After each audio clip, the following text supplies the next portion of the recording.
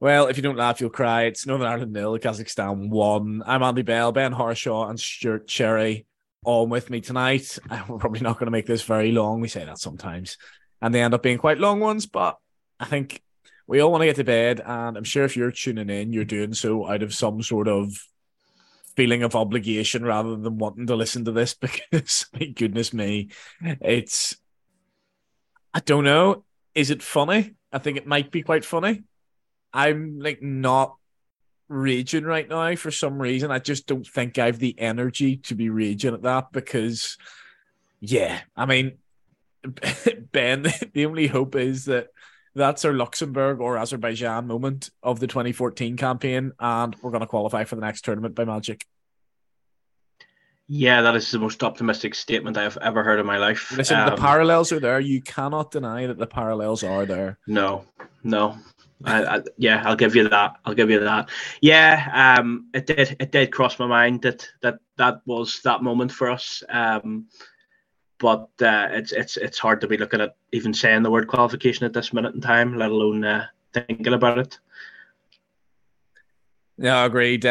Stuart, we look a million miles off it. I'm actually sort of part of me's thinking that at this point, right, fine. Listen, we build for the next qualifying campaign with 6 games left. We've decent young talent coming through, and you know that we can really build towards that next qualification campaign and hope that we get a nice draw and are able to do something in it. And then another part of me is thinking that actually the level we're at and the level of our squad right now is so much worse than anything we've seen really in the last 10, 15 years, I think, possibly even longer. Like I personally, and it may be me misremembering how these games went, but even in that Luxembourg 1-1 draw at Windsor, it felt like we had loads of chances. And, you know, we're probably a little bit unlucky, as embarrassing a result as that was. Azerbaijan probably didn't have many either. But I don't know. I feel like tonight we didn't even really get near their goal. We didn't even really get near their box very often. It was hardly like, I don't know, like even against Cyprus the other year where we were just whipping balls into the box and we couldn't get anything on it. I felt like we struggled to get any sort of control of the play there. We look a million miles off it. And, you know, it shows how possibly naive we were thinking that qualification was ever on the cards here, even in a nice group, and possibly even naive to think that in 2 years' time, even with a nice group and some of these players coming through, that we'll be near it as well, to be honest. We never got going in the game, and a bit like yourself, I'm almost sort of, I wouldn't say ambivalent is clearly not the like how I'm feeling, but it's just sort of like we've been here before, we've experienced this disappointment before, and I'm thinking back in my lifetime as a supporter, Latvia 1-0 at home, Armenia 1-0 at home, Canada 1-0 at home, Estonia 2-1 at home, just these shit results against teams that we should be beating. But the body of tonight, we talked about this after the pod on Friday from the Denmark game. Like we were just really poor. Like the stats are 1 shot on target for us, 2 shots on target for them. And over the course of the 95 minutes, our inability to create anything outside of a very, a rasping effort from Conor Mack, which was 25 yards out. We weren't connecting passes. We weren't, beating the first man from across. We weren't beating the first man with any set pieces, which I'm sure we'll get on to. It was just flat. It was disorganized. It was ill-disciplined. It was careless. It was sloppy. It was very uninspiring. And that's my emotion straight after the game. But yeah, just very, very disappointing. And to your point, those performances, against, say, Luxembourg, we had 3 goals disallowed in that match. We had multiple chances that we created. And I feel where we're low at the minute is we do not have that conveyor belt of established or up-and-coming players who are in the Premier League like we did 10, 12 years ago when we were on that rut under Worthington and then subsequently under Michael. So, yeah, very just real took the wind out of our sails after, I think, quite a gallant effort against Denmark. And, yeah, qualification is gone indefinitely. Definitely from this campaign. And it will be interesting to see how Michael approaches the next 6. But, yeah, it's a real sickener. Yeah, Ben, at least this was haven't dragged us in and can't break our hearts this time. They can't break our hearts over these next 6 games. As much as I'm sure they'll try. I think, we've all accepted it's gone at this point. I think Stuart makes a good point there. We did have those Premier League players back then, and there was something, even if we didn't see it at the time, something we could build on. I think we're actually several levels below that, even what we were in Michael's first stint, and that this can seem a bit reactive, or it can seem like we're misremembering how bad that was as well. But I don't know.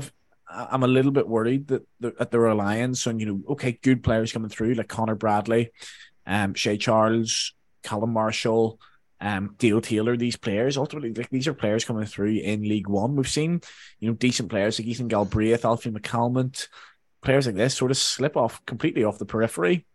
And 2 years ago we were talking about them, and they'll be in the squad at this point, and they'll be starting. And there's no guarantee that a Bradley or a Taylor or a Marshall, or any of these players that you named, or even a Shea Charles, that makes anything of their senior footballing career that's better than what we have to pick from right now in terms of championship midfielders. And I know that can be negative, but like this idea that these 4 or 5 young players that we have who are looking promising now definitely come through and definitely become Premier League players, I think it's pie in the sky as well. So that the level of the squad and the quality of the squad is a concern.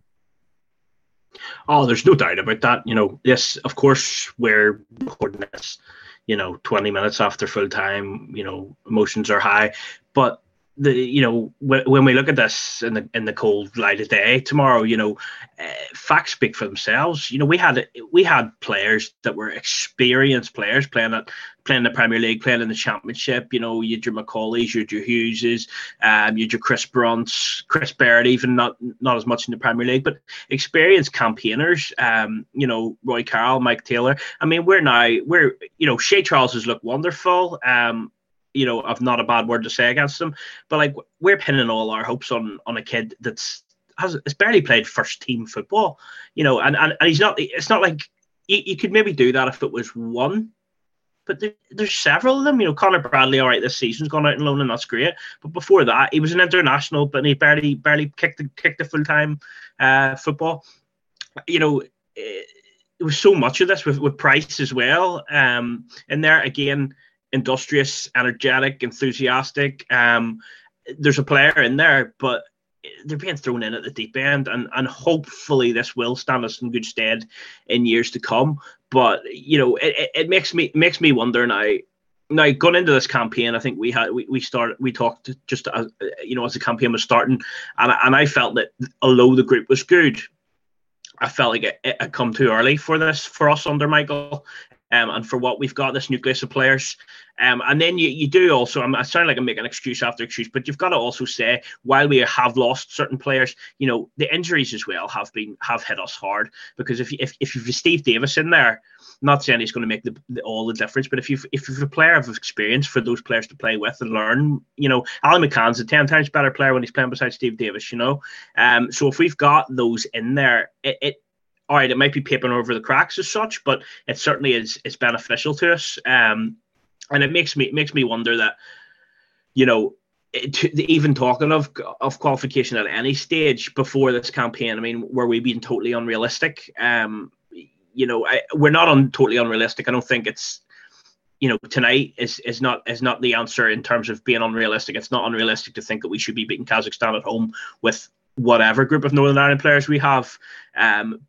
But to really have thought that we were going to, be able to come up against your Finlands aren't the best teams in the world, but they're players that have played together. They're players that are playing on a better level and are playing first team football. Slovenia the same. They've played together for a while. And was it realistic? No, it wasn't realistic to think that we were going to get into qualification position. Michael has inherited a mess, and has inherited a disjointed squad, and a squad that needs organisation, and I was never going to be able to do that overnight. Yeah, and I think Stuart, Michael mentioned in his press conference before it that all of their work in these 2 camps that they've had have been off the ball, and I think you see that in terms of we do look as solid as we have done since the first Michael stint against Denmark, and you see that coming through, and that's where I at least maintain a bit of hope and think, right, at least Michael, has got his hands on something, has worked on something, and it has worked. But then, when you play Kazakhstan at home, it did look a little bit, and it's something, to be fair, that we accuse Barraclough of, not having a plan when we've got the ball at our feet. The selection, okay, it's a little bit forced upon him, but it's a bit sort of wild, and almost you could argue he's overthought it. He's put 6 central midfielders in there, essentially. Okay, one's playing at centre half, one's playing at left wing back, and then there's a diamond in the midfield, but it's essentially 6 central midfielders. Even Hume's quite central, playing on the wing back position. And I thought, we might have a bit of a plan and build up tonight. It might be this sort of Spanish idea of, loads of players coming into the midfield, options all over the place, and that might be our way to sort of pass through them. And then it sort of actually came down to it, and it was still kind of Johnny Evans or Cathcart or McNair getting the ball and going for that long diagonal. And I almost thought, well, the team the selection he's picked tonight isn't matching what the players seem to be doing, certainly first 15, 20 minutes. I think we started to get a bit of a hold of it, but like the amount of times we ignored a Shea Charles who'd made a decent little move into the midfield and, could have possibly played through them. I just don't think we backed the quality of the players we have at the minute. And there did seem to be, in possession, and I know they haven't worked on a lot on in possession, but in possession there was a disparity between the team picked and how we were playing, I thought. Yeah, I mean, I just thought our midfield at times, we've used these words before, it was sort of industrious. Shea Charles was getting himself about, Ali McCann was, Isaac Price at times. Again, I thought George Saville had an okay / decent game, but I was watching the game without commentary, unfortunately, just the way that the bar that I was in. And so you were really having to concentrate, and watch and pick these things up. The game, I don't know what anyone else thought. I just thought it bypassed our midfield. We never seemed to have any real control. Which is mad because we specifically pick a team shirt with full of midfielders. So why is it bypass the midfield? Yeah.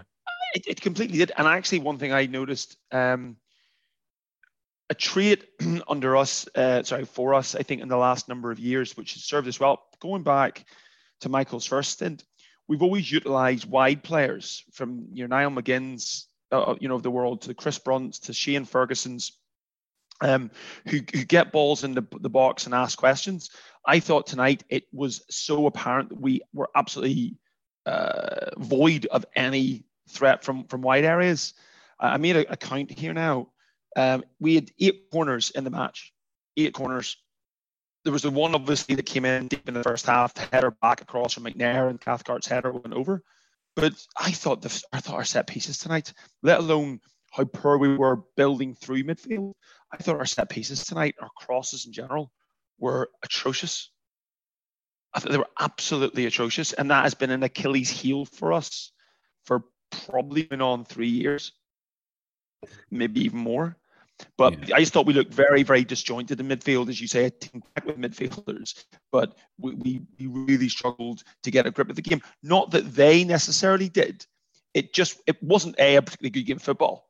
I don't think anyone would say that. 3 shots in 95 minutes would indicate that. But yeah, it was very, very disappointing. And I thought Shea Charles looked good when he got the ball. He was, he makes a hell of a lot of tackles. He makes a huge amount of ground himself, but yeah, we just lacked any real form of creativity. No one seemed to get their foot on the ball, look up, and be able to start think, right, well, what's this pass, what's this move going to look like in 2-3 passes time? There was none of that. I don't know if you're Ben, you see that yourself?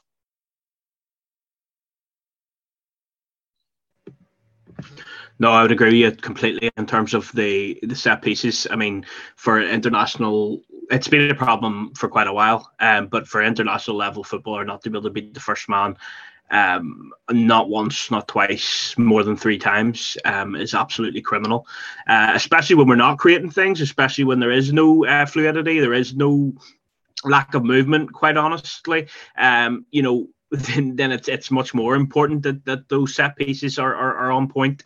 And there's no excuse for that. That whether you've injured players or whether you're missing whoever, there's no excuse for not being able to put a decent ball into the box. And I would agree with you completely as well. Also, in what you're talking about with the lack of wide players, I thought it was crying out for it. And actually, you were lucky enough not to have the commentary, but Stephen Craigan said that at one point during the first half, I believe it was, that we really needed to have some width in there. And I thought honestly, I thought I would have had like Conor McManaman maybe on at half time.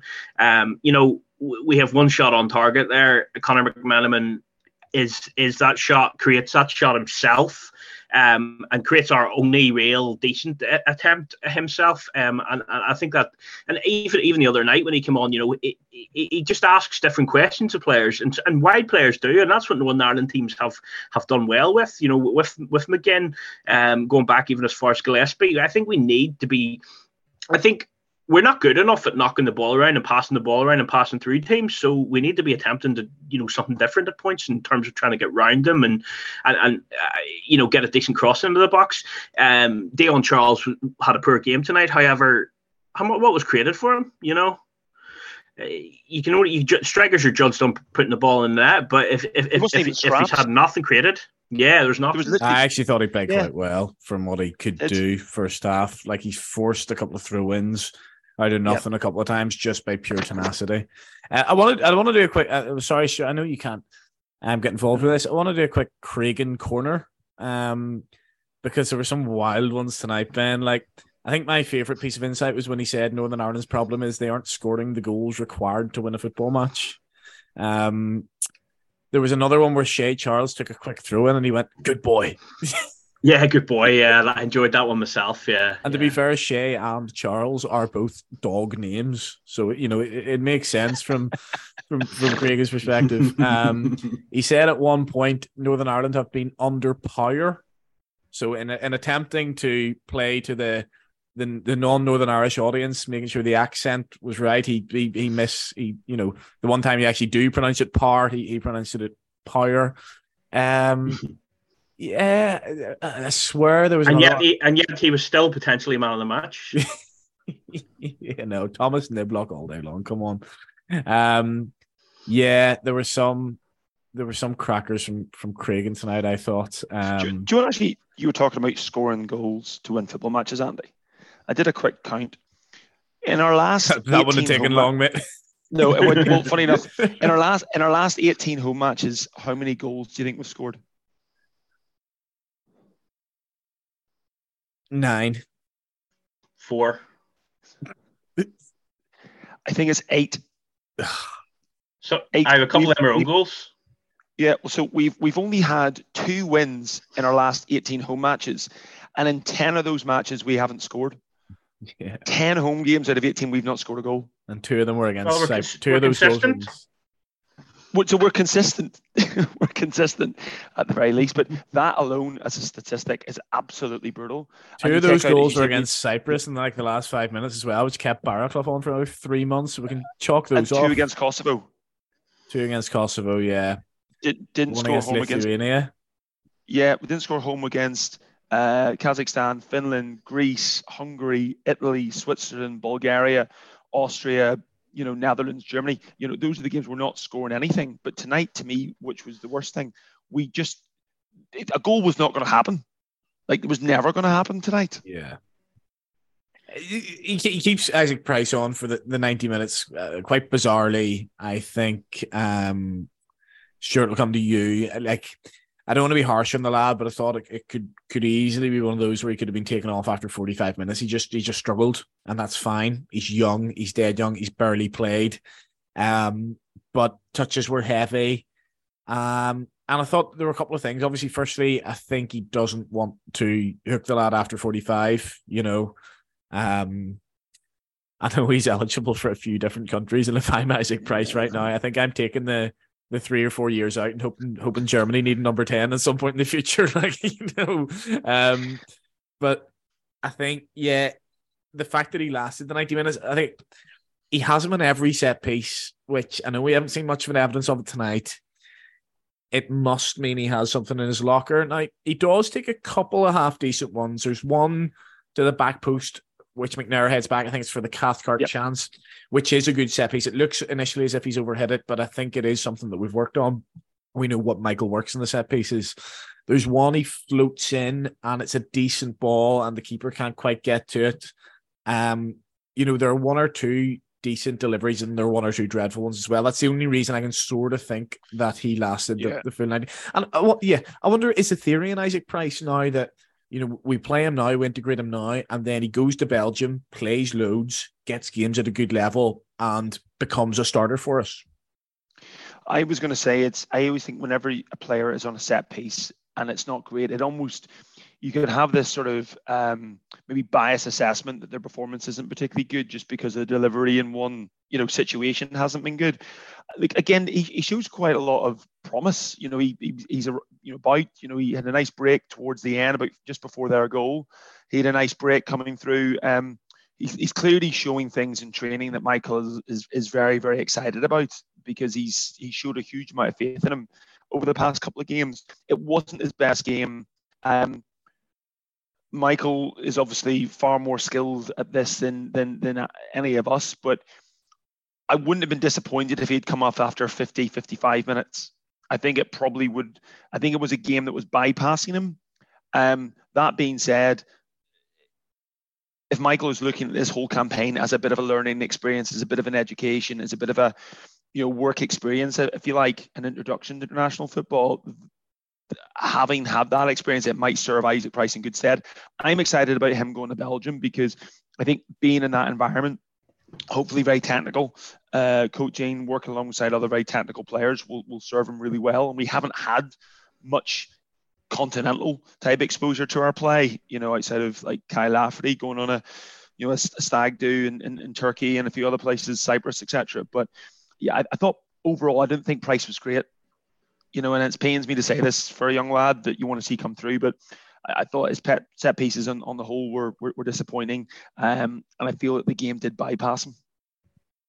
It did bypass him a little bit. I just thought, he looked like I'm sure you've seen boys coming through at the club you support, West Ham, where players look good initially coming through, and then they've that one game where they really, really learn, and then they get taken out for a little bit, and all young players have it. And unfortunately, and unusually for Isaac Price, that game has had to come at international level, because he literally hasn't started a game of senior football before Denmark away. I don't think, certainly not for Everton in the league. So he looked like an inexperienced 19-year-old, Andy. Yeah, which he is.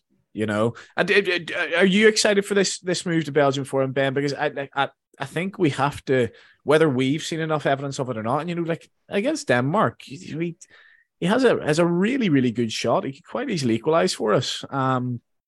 I think, as I say, whether we've seen it or not, I think we have to accept that Michael O'Neill sees Isaac Price as somebody who in a year's time, or even 2 years' time, will be a regular starter for Northern Ireland. He doesn't, play, I don't know, a Callum Marshall in both games. He doesn't start a Marshall. He doesn't start a Taylor in both games. He doesn't start a Galbraith in both games. All these games that we talked about, he starts Price in both games, and that is a show of massive faith in him, I think. And I read that Everton did want to keep him, but he wanted to move away, which I think is actually quite refreshing to see from a British player, wanting to get away and wanting to actually play in the continent, because it's so rare that the players actually do that.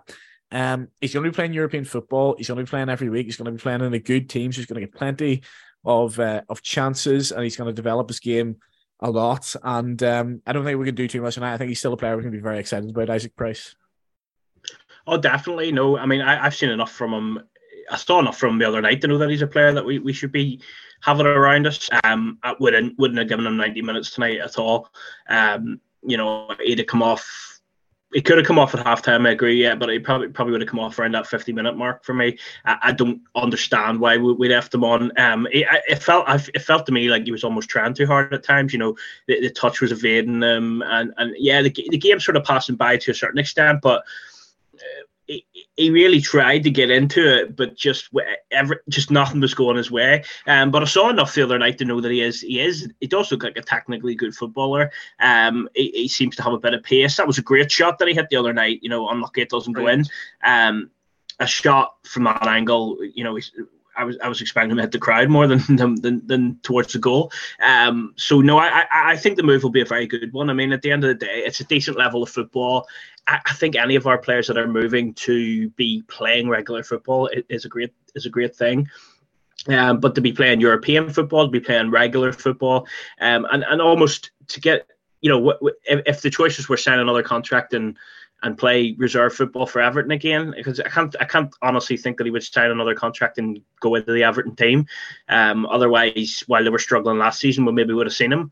and that wasn't the case. So I think it's brave as well. It shows a bit of character to not just stick around, Premier League, take your wages or go on loan to a lower league team, but to go out there and try and forge a new life and gain experience that can only benefit him and us all being well. So no, I'm encouraged by him, and I think he is a good player to have around. I just think the manager needs to know when is the right time to take him off and to protect him from himself to a certain extent. I'm all for giving them a chance to let them make mistakes. They're young. It's how they'll grow and things like that. But at the same time, they can also lose confidence quite easily by, having poor games. But it's learning from these games. That's the thing.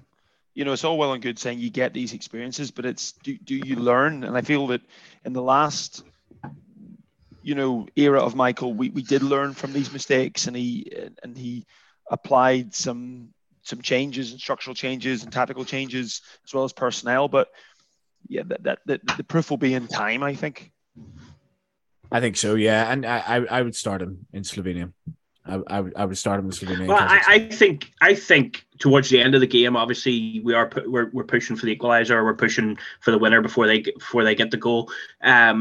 But I think when those young players were on the field is when we look our best. And given that this campaign is done in terms of qualification, if it was ever not done, we need to use it now to get those young players on playing regularly together, and to try and build on it. And if that means there's another few defeats coming, quite frankly, the defeats could have been coming anyway. So we may as well make something out of this. So I think he has to start in the next game, and so does Shea Charles, and the likes of Taylor and stuff look decent when he came on. Yeah, I agree. So good twice why now. not? Yeah. Yeah, and I think the other thing you said about Price is he didn't hide at any point. It's very easy, 19 years old. Nobody would have said anything about him tonight if he'd have barely got on the ball and was just a bit anonymous. But they actually constantly show for the ball and constantly keep making the mistakes, even, when it must be incredibly frustrating. That's a brave thing to do, because people are coming out of that game tonight saying he was crap. And people will be on social saying, well, how on earth did Isaac Price start? So, it's, to keep showing for it, the easy thing to do, as I say. And, it shows his character that he kept going. And, fair play. I've high hopes for that as well. And Michael kept him on for a reason, Andy? Say it again, Stuart. So I was just saying, Michael's clearly kept him on for a reason. Yeah, absolutely. He has seen something in him, and I think he did come through. But I think the thing is, it's easy to talk about Isaac Price in general. Like, I think that the reality is, it was just a very flat performance all round. I think the only exception really being, I think, 10 minutes at the start of the second half. I actually thought we looked quite good. There was a great cross from George Saville at one point, just whizzed it across. Nice turn, got across. Conor McMenamin's chance, of course, that we mentioned. But outside of that, I thought Craig Cathcart looked quite sloppy. I know it's an easy thing to say. A couple of bad passes. I think Trey Hume, maybe, again, first big game at home, wasn't probably quite as compact as he was the other night. A couple of good tackles, but there were tackles in response to errors.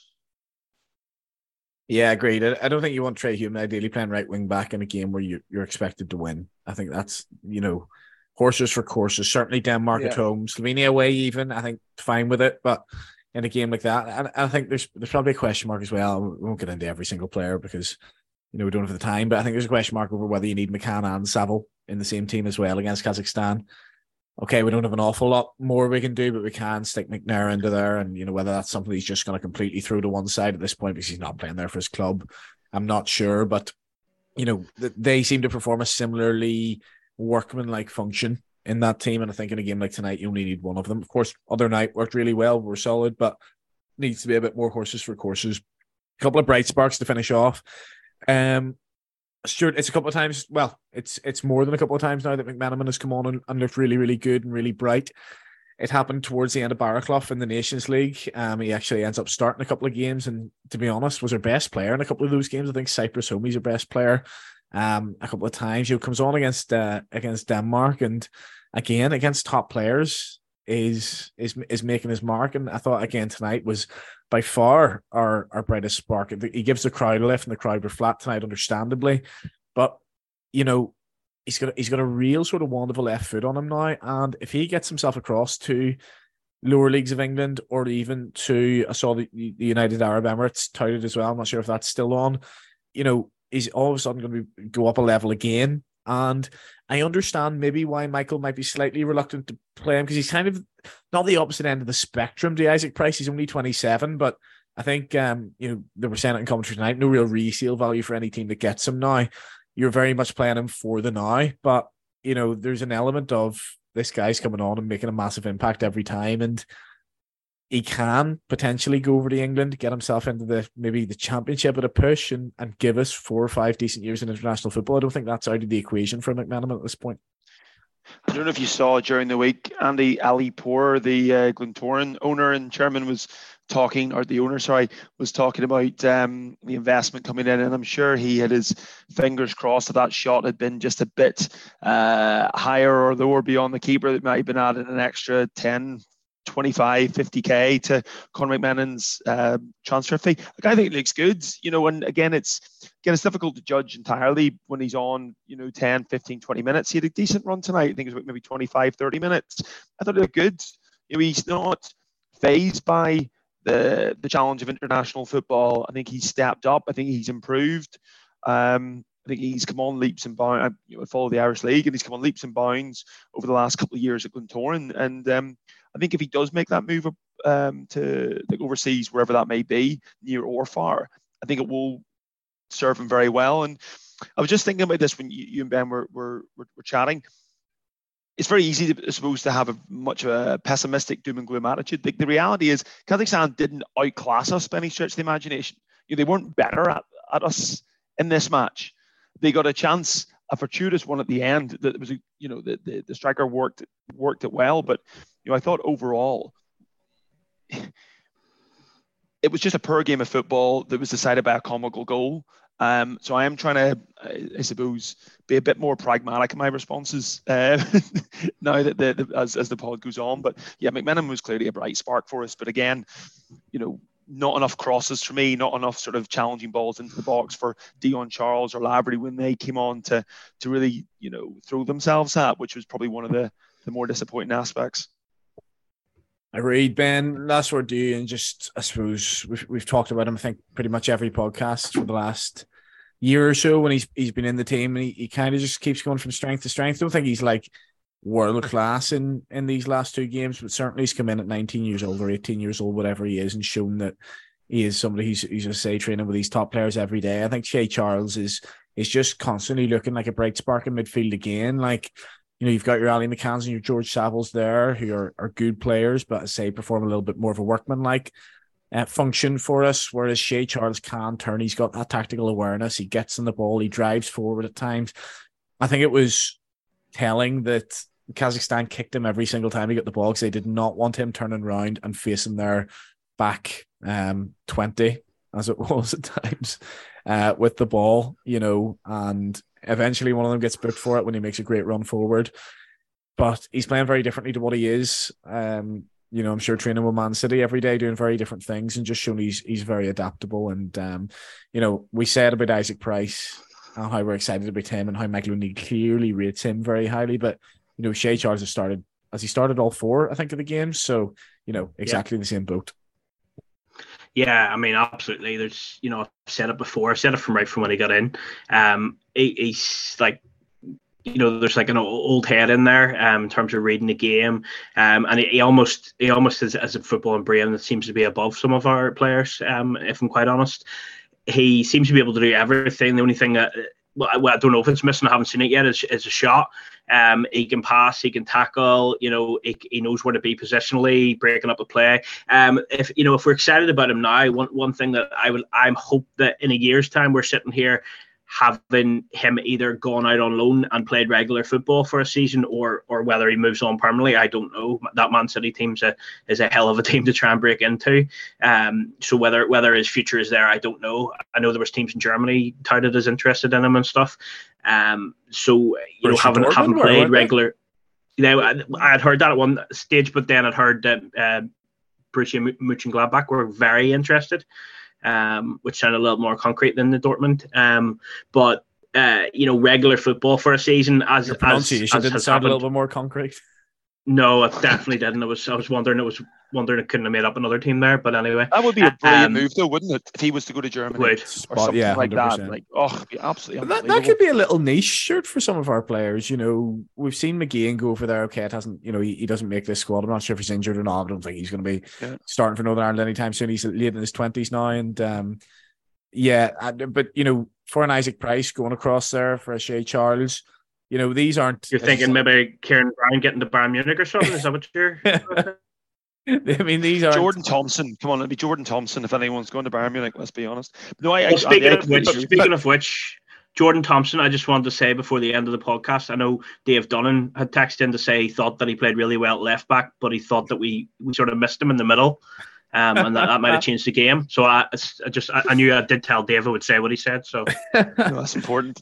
Sure, can I just say on that, like these moves aren't Kyle Lafferty stag do's, as I think you say. These are genuine, like really good moves. And, you know, I think, well, we know that in this country and in the United Kingdom, we can massively overestimate the power of our own leagues and even maybe overestimate the quality of the Championship or League One, whereas actually getting out there, as I say, it massively makes you mature as a person. Isaac Price going out there at 19, new language, you know, everything new way of life. Shea Charles would be doing the same, and you know, I just think it's great, and I think it's a little niche where we can develop our players that little bit more than other countries might not be if they're, you know, hammering them in the physical and I don't know, full of groks in the Championship. I think we can get a little bit more of a niche into our technical players in doing that. And I'd love to see Shea Charles get over to Germany in one of those teams.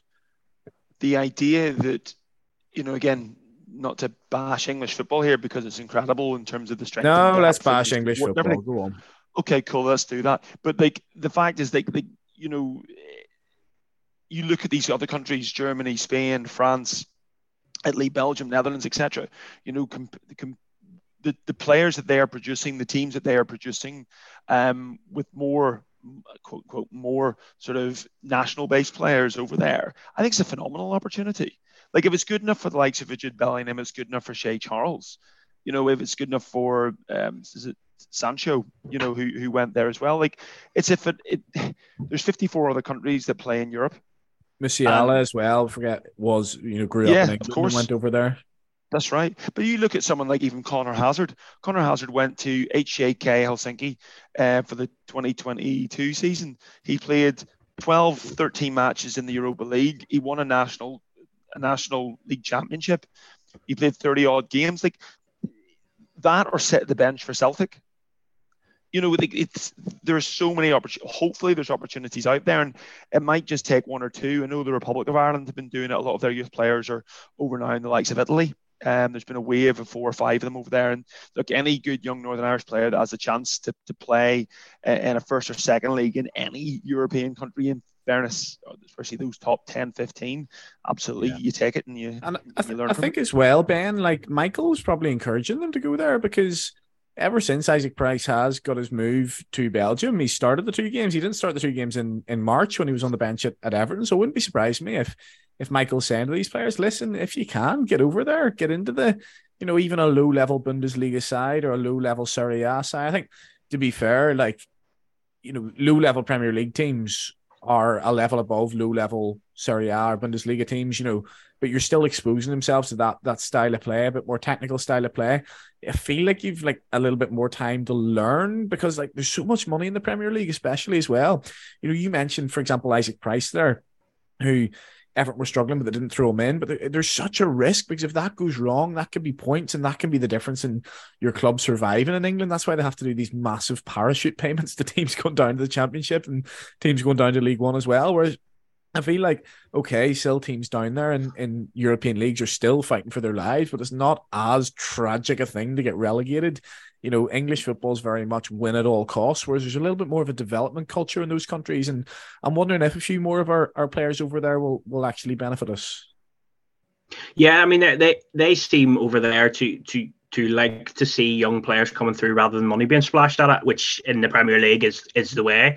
You know, and they like to develop players and seem to be a little bit more patient with them. I mean, I even look at the Scottish players that have gone recently, like Lewis Ferguson went from Aberdeen, you know, was the talk was he wasn't good enough for Rangers, even in Scotland. And now Juventus are looking at him because he's had a brilliant season at Bologna.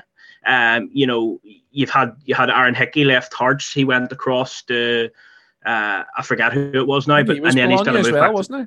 Might have been, yeah, and he's got to move back to the Premier League on for what 16 million so it's good. But I think if you're an international manager, if you're Michael O'Neill and you're looking at a player, Isaac Price, if he has turned down a contract at Everton and he's shown bravery, he's shown ambition, and he's shown that the most important thing is to play football. Whereas there's other players who are happy to just sit, I'm not trying to dig out our players, but I mean, Billy Peacock-Farrell needs to take a look at himself now and say, look at the age of me now.